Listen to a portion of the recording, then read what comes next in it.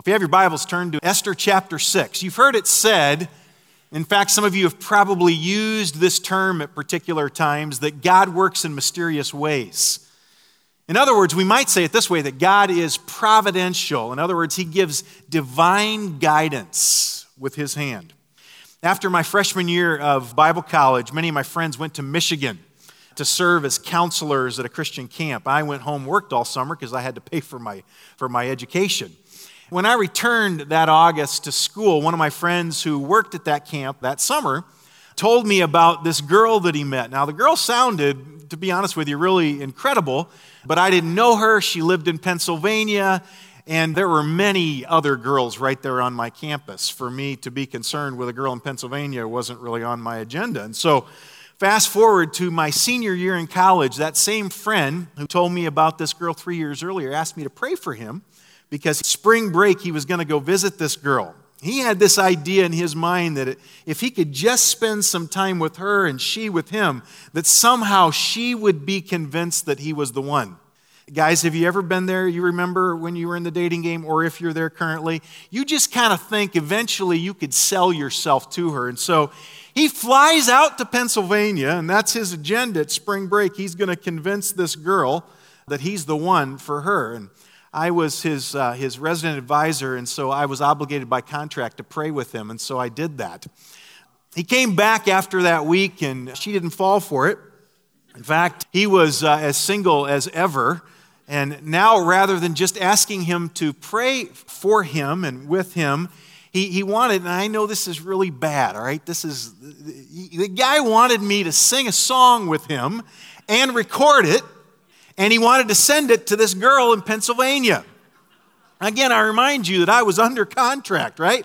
I had to minister to these guys, whatever it took, whatever it meant at any time of the day. And so I sang with him, and we sent her the cassette tape, and she fell in love with him because of my... No, actually, that didn't happen. In fact, I don't really think there was ever any response from the cassette tape, actually. We graduated a few weeks later, and I got a job. Several months later, at the end of the summer, I got a job as a youth pastor in Akron, Ohio. And only weeks after I got there, I met this other youth pastor and his wife. And not too long after that, the girl that I was dating told me that it was not God's will for us to be together. Contrary to what God had told me, He told her something else. I've talked to you about that, right? That's a problem, right? And so here I am. I'm out of school. I am in a church, and it's a small church, and I'm a youth pastor. And I remember sitting in my apartment going, okay, you have really messed up now. You had opportunities before, you were too picky, and now you have really messed up. God has now bestowed upon you the gift of singleness, and you might as well just consume yourself with ministry to high school kids, because that's what you're going to be doing. One night while talking with my youth pastor friend and his wife, they told me about this incredible girl that they knew who was single. And as they talked, I listened and I asked questions about this particular girl. And so I started saying, is her name Diana? And they said, yeah. How do you know that? And I said, well, was her dad a Bible college professor? And they said, yeah, her dad was a Bible college professor. And I said, okay, she didn't work at Lake Ann Camp in Michigan after her freshman year of college, did she? And they said, yes. How do you know this?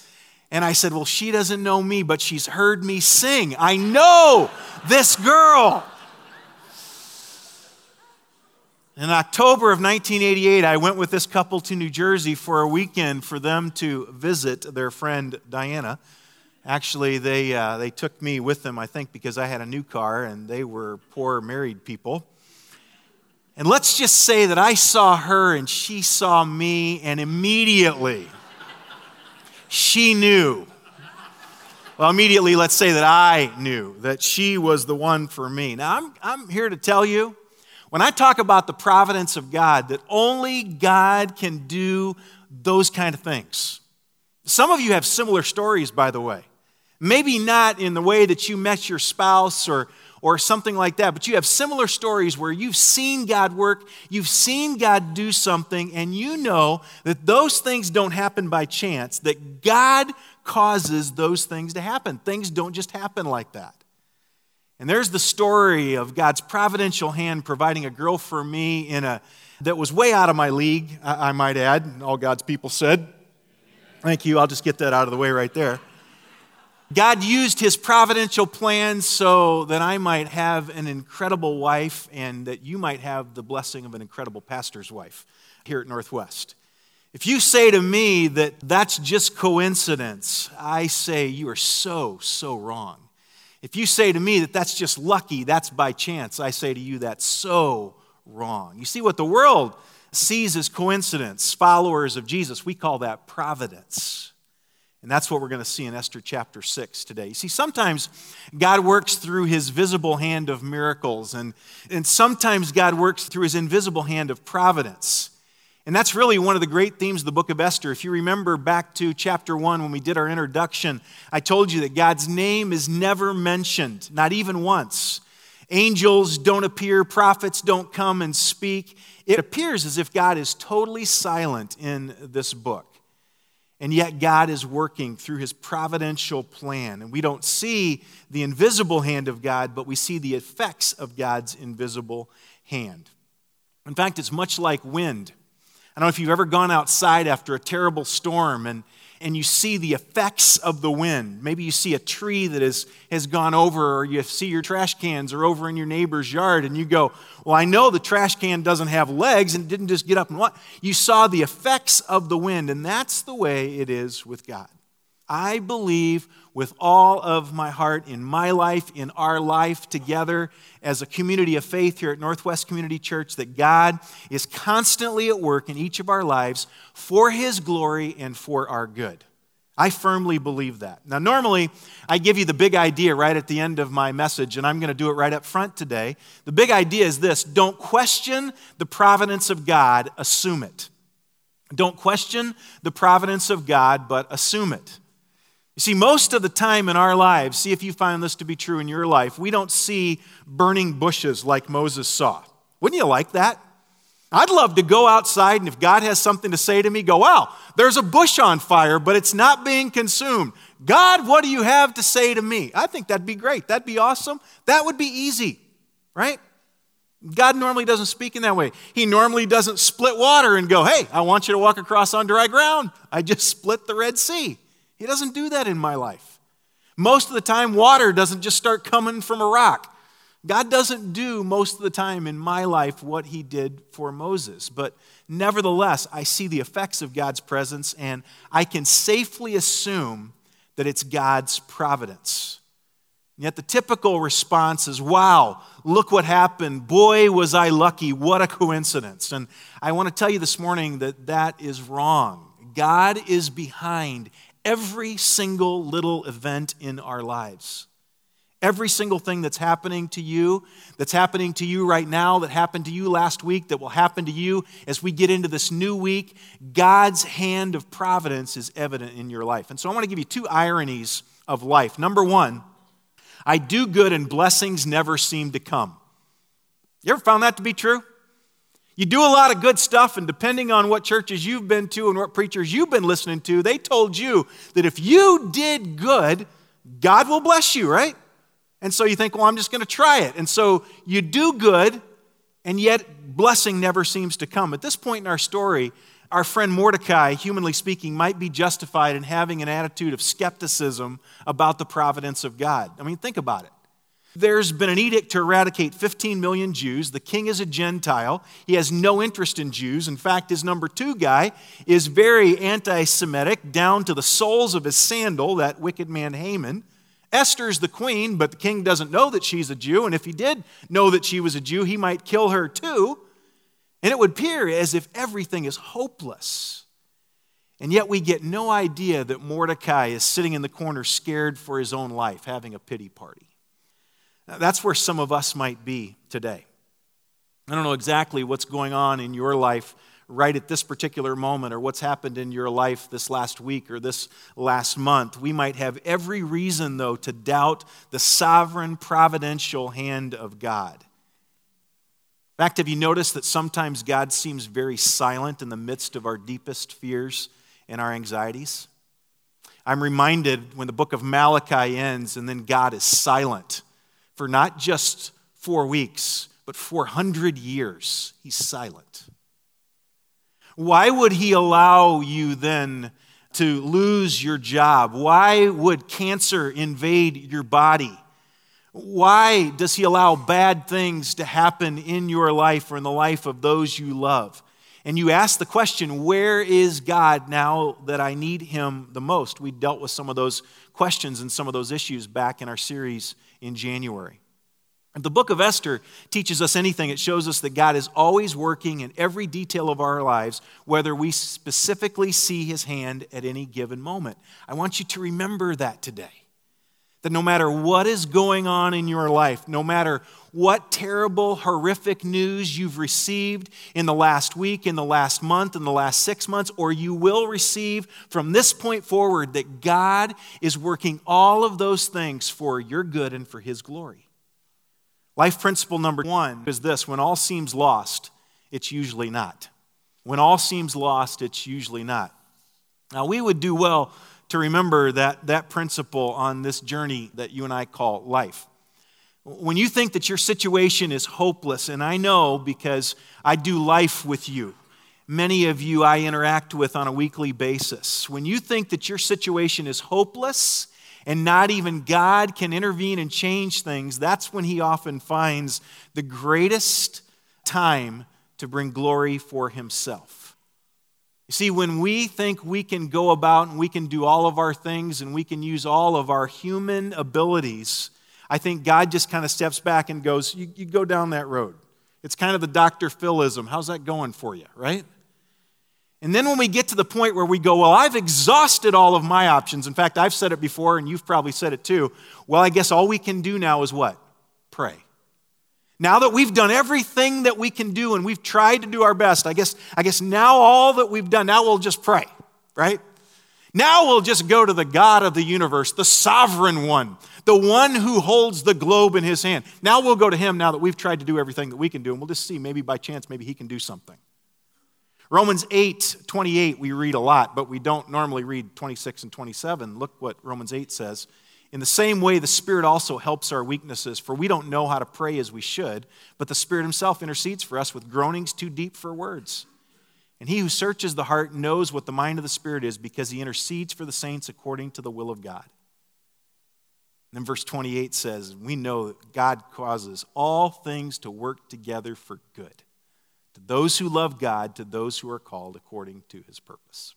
Look with me at verse 1 in Esther chapter 6. Look at that first phrase there. During that night, the king could not sleep, so he gave an order to bring the book of records, the Chronicles, and they were read before the king. Now, I don't want you to miss, as we work through this text in the next few minutes, I don't want you to miss God's providential hand in this passage. Notice right off, second word, during that night. The writer could have said anything. He could have said during the night, during a night.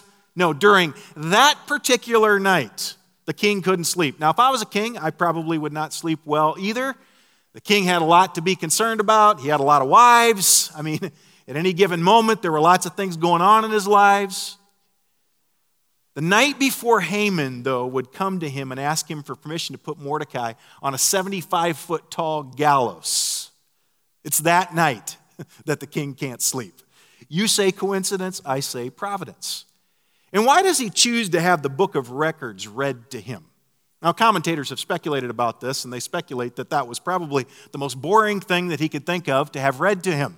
If you ever done that, you're not able to sleep, I get up, go downstairs, turn on the TV, and watch infomercials.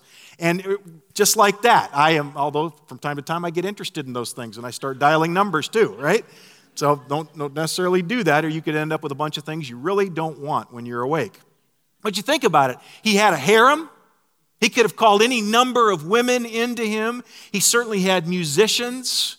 He undoubtedly had a royal refrigerator. That's where I go to too, right? I mean, that's awesome. You go into the royal refrigerator and there's all kinds of things there that will make you get to sleep faster.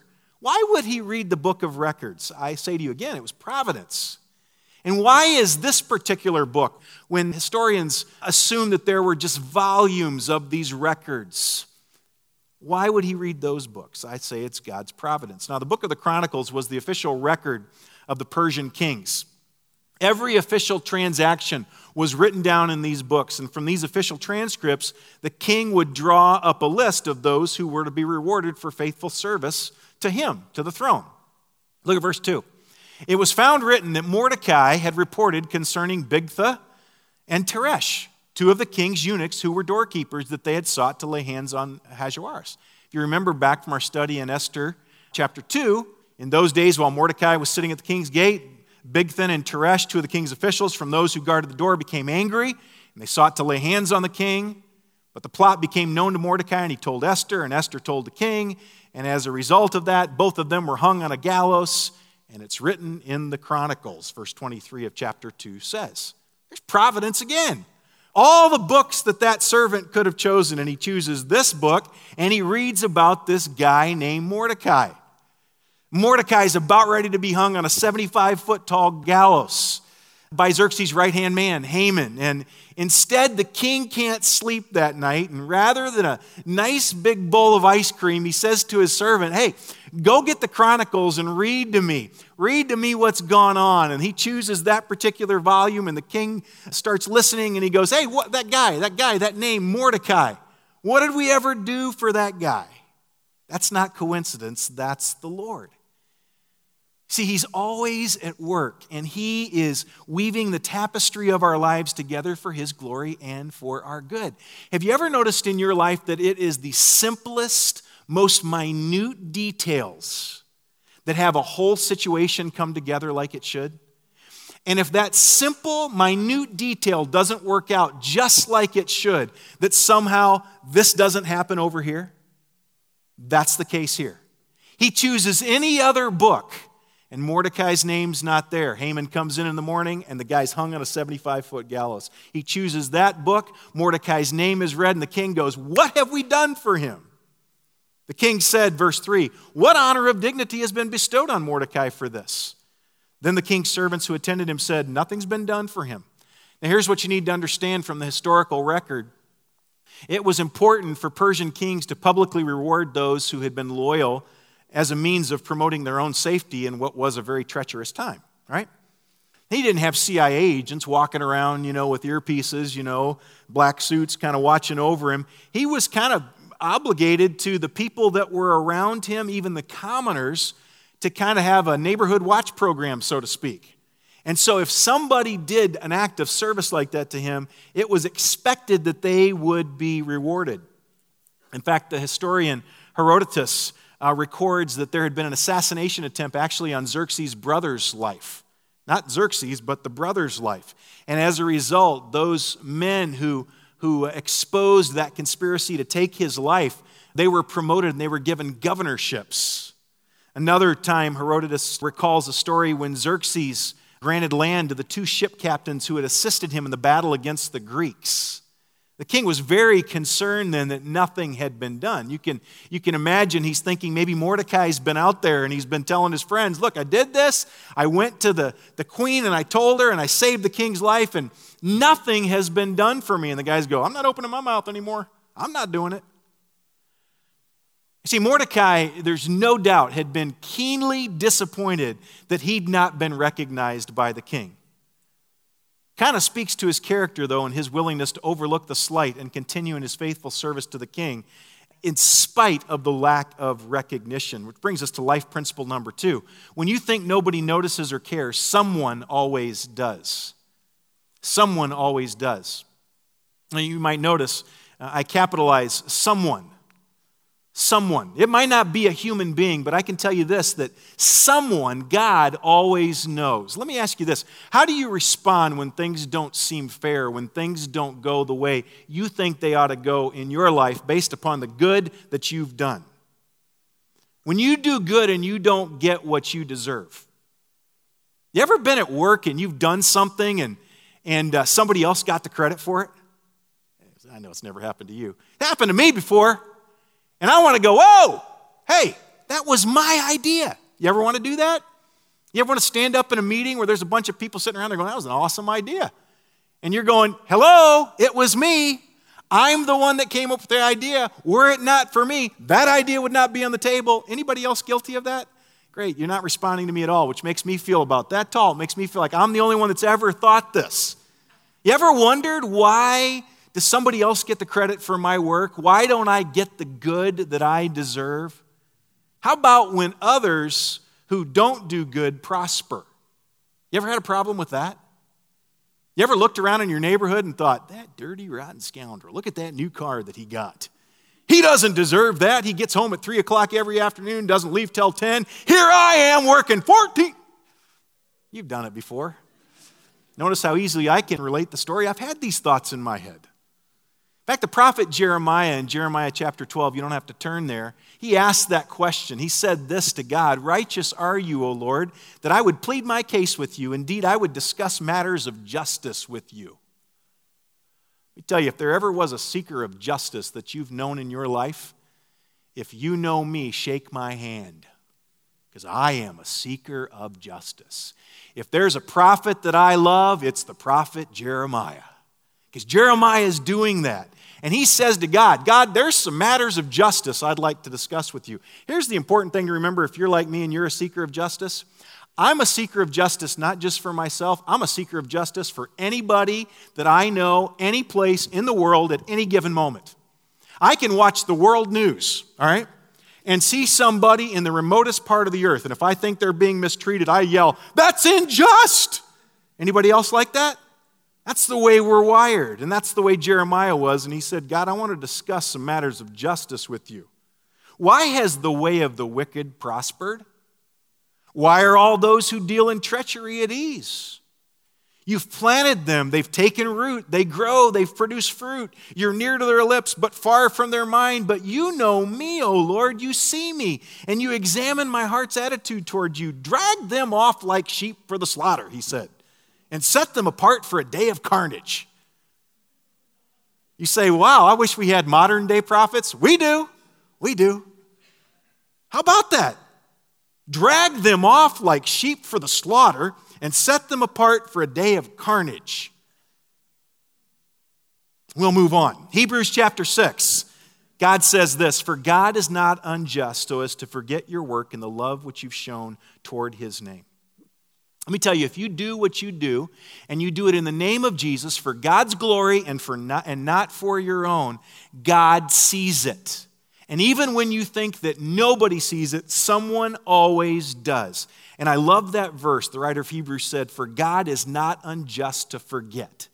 God doesn't forget.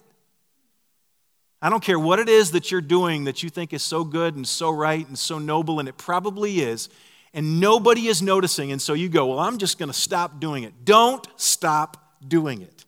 Do what you do for God's glory. Someone is taking notice. God does not forget. Here's irony number 2. I do bad and the consequences seem to never come.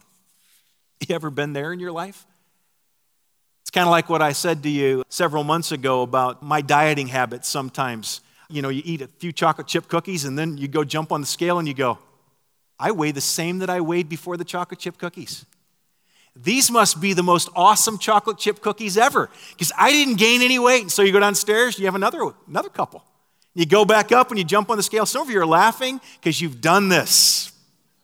And you jump on the scale and you go, it still didn't move. What a discovery I have. I can eat as many as I want and the scale doesn't move. And then you wake up the next morning, get on the scale, and it moved. Right? Irony number 2 is I do what I want to do, and the consequences of sin never seem to come. This is where Haman is living. No doubt he's been thinking that he can do whatever he wants to do, that he's the number 2 guy. The queen likes me. She even invited me to dinner, and people bow down to me. I am the man. I do what I want to do. And the consequences of my evil decisions never seem to come. Or do they? Maybe that's where some of you are today. I don't ever take for granted that there aren't folks that are sitting here right this morning, and that's the way you're living your life right now. You really have an arrogant attitude which says, I've been doing what I want to do in the way that I want to do it, and I know it's contrary to biblical principle, but up until this time I've gotten away with it, and that must just be the way it is for me. I must be the exception to the rule. I do whatever I want, and consequence seems to never come. Verse 4, so the king said, who's in the court? We haven't honored Mordecai. Who's in the court? I love this next phrase. Now, Haman had just entered the outer court of the king's palace. Yeah, he just happened to be there, right? It's God's providence again. He went in order to speak to the king about hanging Mordecai on the gallows, which he'd prepared for him. Coincidence? Nope. There's the providential hand of God again. Verse 5, the king's servant said to him, behold, Haman standing in the court. And the king said, awesome. That's their original text. If you probably got an English version, but if you had Septuagint, you'd probably see that. And the king said, let him come in. That's great. That's my number 2 guy. Bring him in. So Haman came into the king, and the king said to him, now don't miss this, all right? What is to be done for the man whom the king desires to honor? Can you picture Haman at this particular moment? Haman's going, just when I think it can't get any better, just when I think I have attained to the highest level, now he's asking me, what can I do to honor you? Haman said to himself, I love the text there, he said to himself, it's one of those self. Whom would the king desire to honor more than me? I mean, when you look around at all the losers that I interact with on a daily basis, who would the king want to honor besides me? Here's life principle number 3. When everything seems great, it's usually not. You found that to be true? When everything seems great, it's usually not. Anytime that things appear to be going great, that you and I would really do well to look over our shoulder or around the corner, especially if you're living to please yourself and not Jesus. I warn you about that today. I warn myself as I studied this text this week that any time that you think things are going just so awesome and they can't get any better, you better look around the corner and you better watch out. Because when everything seems great, it's usually not.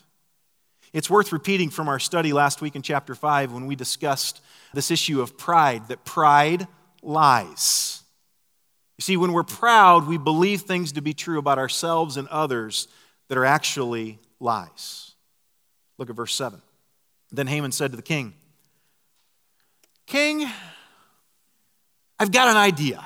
Here's what you should do for the man whom the king desires to honor. Look at verse 8.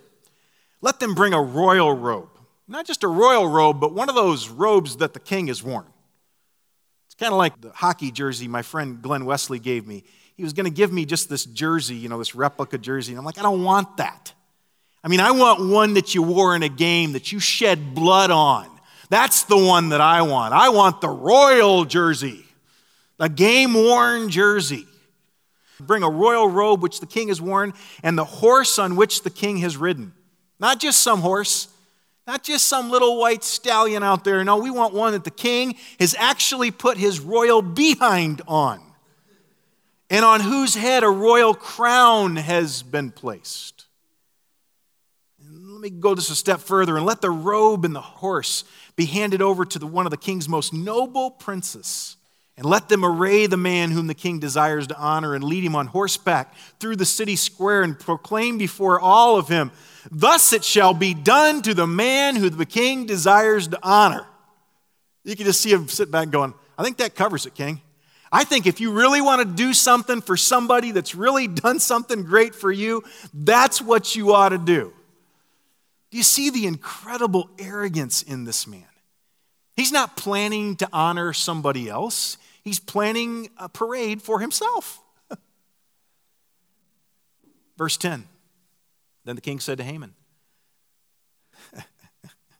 this really, if you don't think, by the way, that God has a sense of humor in his providential plan and how he works in lives, all right, if you walked in here today and you don't really know a lot about the Bible and you think that's a boring book, all right, this is going to change your mind, verse 10.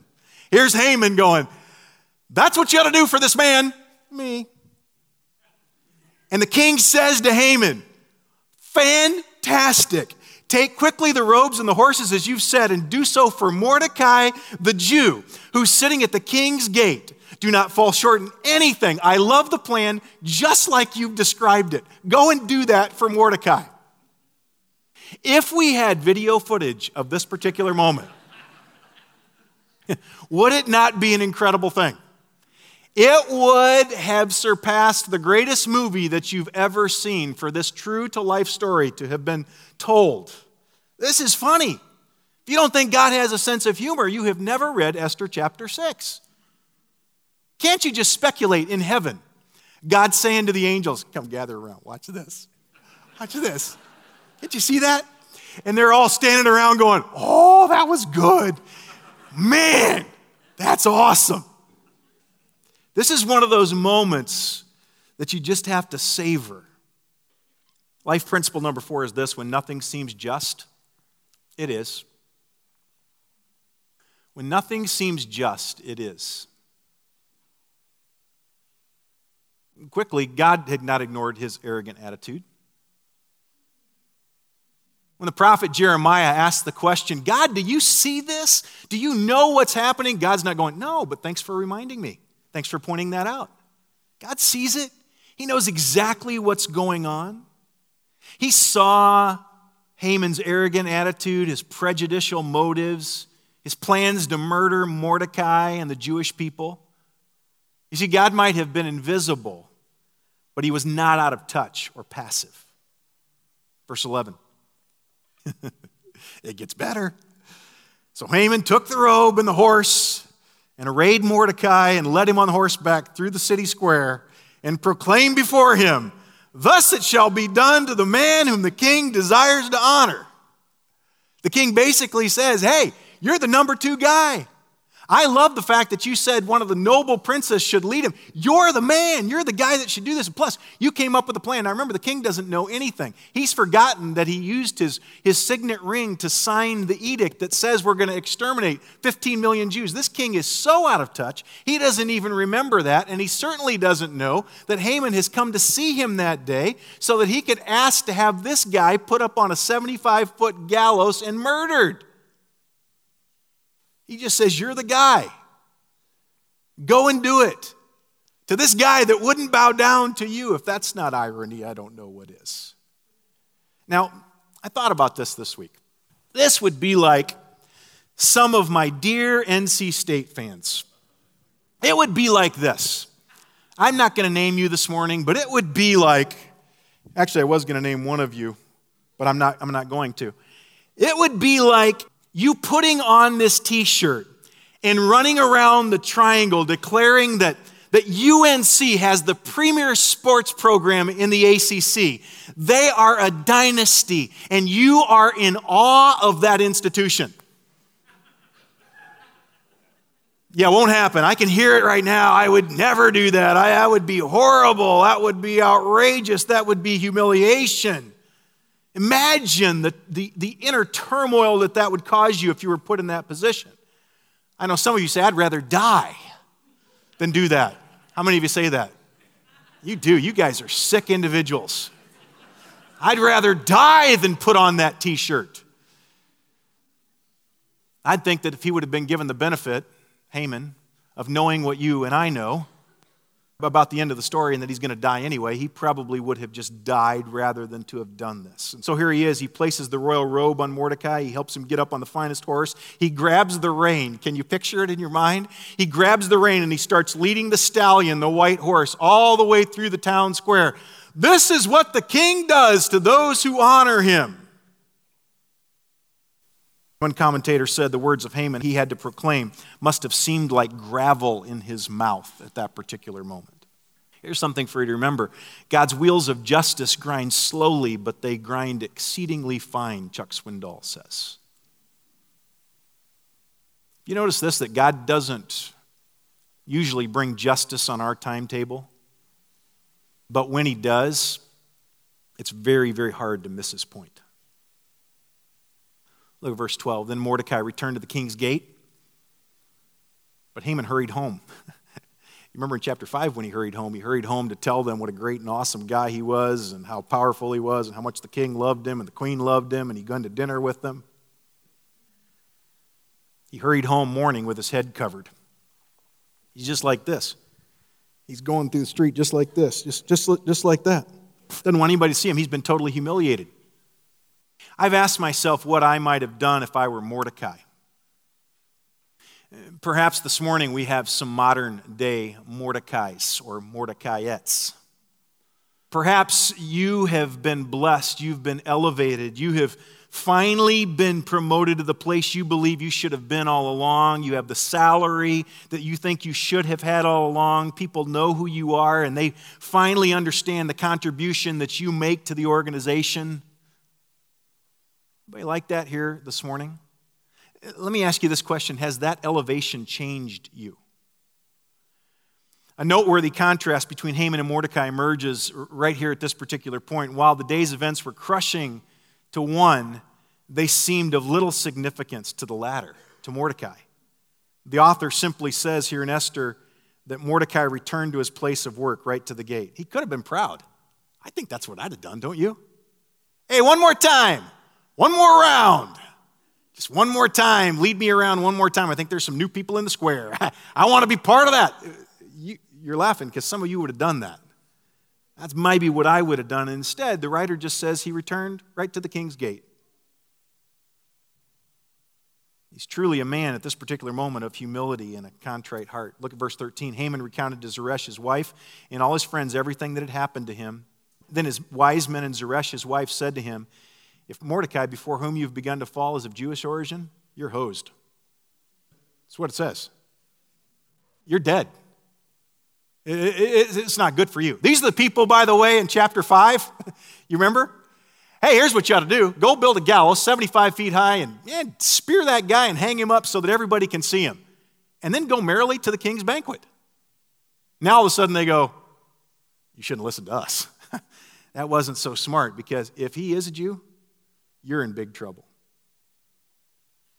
Now, we don't know why she knows that, why she puts all that together. We don't know if they just have a knowledge of the Jews being God's people and they just assume that bad things are going to happen. But this was the moment, I believe, that Haman needed to recognize his horrible pride and his destructive behavior. This was his last opportunity. I want to close this morning. And I've wrestled with this all week long about this text and how we would close our study this morning. Is it possible that you're here this morning? I think it is, obviously. That's why I'm going to say this. And this is your last opportunity. You see, everybody around you thinks you have it all together. You've been maybe successful in the world's eyes, in their eyes, maybe even in the eyes of your family. And yet you know deep down within your heart, deep down within your spirit, where only you go and God goes. You know that things really aren't as they should be. Mordecai has been elevated. Haman has to know what's coming down the pike, right? He has to know, he has to remember that this 75-foot gallows he has had built. He ordered the building of it even without the king's approval. He has to know what's coming, and he gets one last opportunity. One last opportunity. I can't help but wonder. We know the end of the story, but I can't help but wonder, had he gone to the king and say, hey, king, I have messed up. I blew it. I got mad. This guy wouldn't bow, blah, blah, blah. I had you do this. We ought to forget that. That's just wrong. Probably the king might have shown grace, might have shown mercy. Certainly we know this morning the one whom we answer to, which is not King Xerxes. As powerful as he thinks he might be, he finds himself nowhere except in the hand of an almighty, sovereign, providential God. The difference is that if you and I come to the one who we answer to, we find grace and we find mercy. And I can't help but wonder if for some of us this morning, maybe God's message to you today isn't, I'm going to give you one more chance. I'm going to give you one more opportunity. Listen to me. Payday always comes. You found that to be true? It might seem to you at this particular moment that you're doing exactly what you want to do, living your life just the way you want to live it. You might be a follower of Jesus, but you don't live that way. And here's the problem. You've been doing your thing for so long that in your pride, you actually believe that you can do what you want to do and there's going to be absolutely no serious consequence. Again, that's what pride does. Pride lies. It lies to us. We believe things that aren't true, and that's why Paul wrote in Galatians chapter 6, verse 7, don't be deceived. I really believe that that's why the beginning of that verse is there. Don't be deceived, because when we're proud, when we're arrogant, we are deceived. We believe things to be true about us and about others that aren't true. Don't be deceived, Paul said. God is not mocked. For whatever a man, inference man or woman, sows, this he will also reap.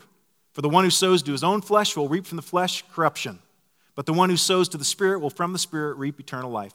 Let us not lose heart in doing good, for in due time we reap if we don't grow weary. The laws of the harvest are this: you get what you plant. You ever notice that? Throw orange seeds out, corn doesn't come up. You get what you plant. Number two, you get it in a different season. That's why I'm not a farmer. It's like last week, I don't have the patience for it. You get what you plant, you get it in a different season. The good thing is, or bad thing, you get more than what you plant. And number four is you can't change this year's harvest, but you can do something about next year.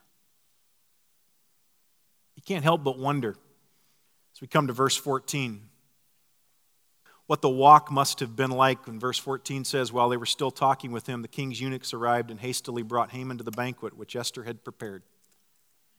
You can't help but wonder as he's walking down that road from his house. You can only speculate that he walked by and saw that 75-foot tall gallows. And he knew. He knew what the possibilities were. He knew what the options were. And yet, as we'll see next week, he kept walking rather than making the decision to change, to repent. If that's you this morning and you're walking down a road and you think, man, I'm getting away with it. I'm doing just what I want to do, living the life. I'm living the American dream. God is just. Payday always comes. We'll see it in a vivid way in chapter 7. Let's pray. Father, I am so very aware myself that it's very easy for me to go daily through life just thinking things are great, things are awesome, things are wonderful, developing an attitude of pride, an attitude of arrogance, an attitude of I can do what I want to do because I've arrived, I've accomplished, I've done this. And God, if chapter 6 teaches us nothing else, it teaches us that you're a just God. That payday always comes. It rarely comes when we're looking for it, but it always comes. God, I pray for my friends that are in this room right now. I don't know every single person that's here, but I can't help but think that there are some men and some women, maybe a high school student, a middle school student that's walked in here, and if they were honest, they know that they portray an attitude that says, I'm getting away with it. It must be okay because there's no consequence. And God, I pray that you would use your Spirit to impress upon their heart that payday comes. That they wouldn't be deceived, that God is not mocked. For whatever a man sows, that he also reaps. And God, rather than being foolish like Haman and simply continuing to walk down the road to the king, I pray that you would give us an attitude of humility, that we might fall on our faces before a holy, righteous God who at the same time delights in granting mercy and grace. I pray we would recognize our sin, deal with it, and walk with Jesus in a way that brings you honor and glory. We pray these things in Jesus' name. Amen.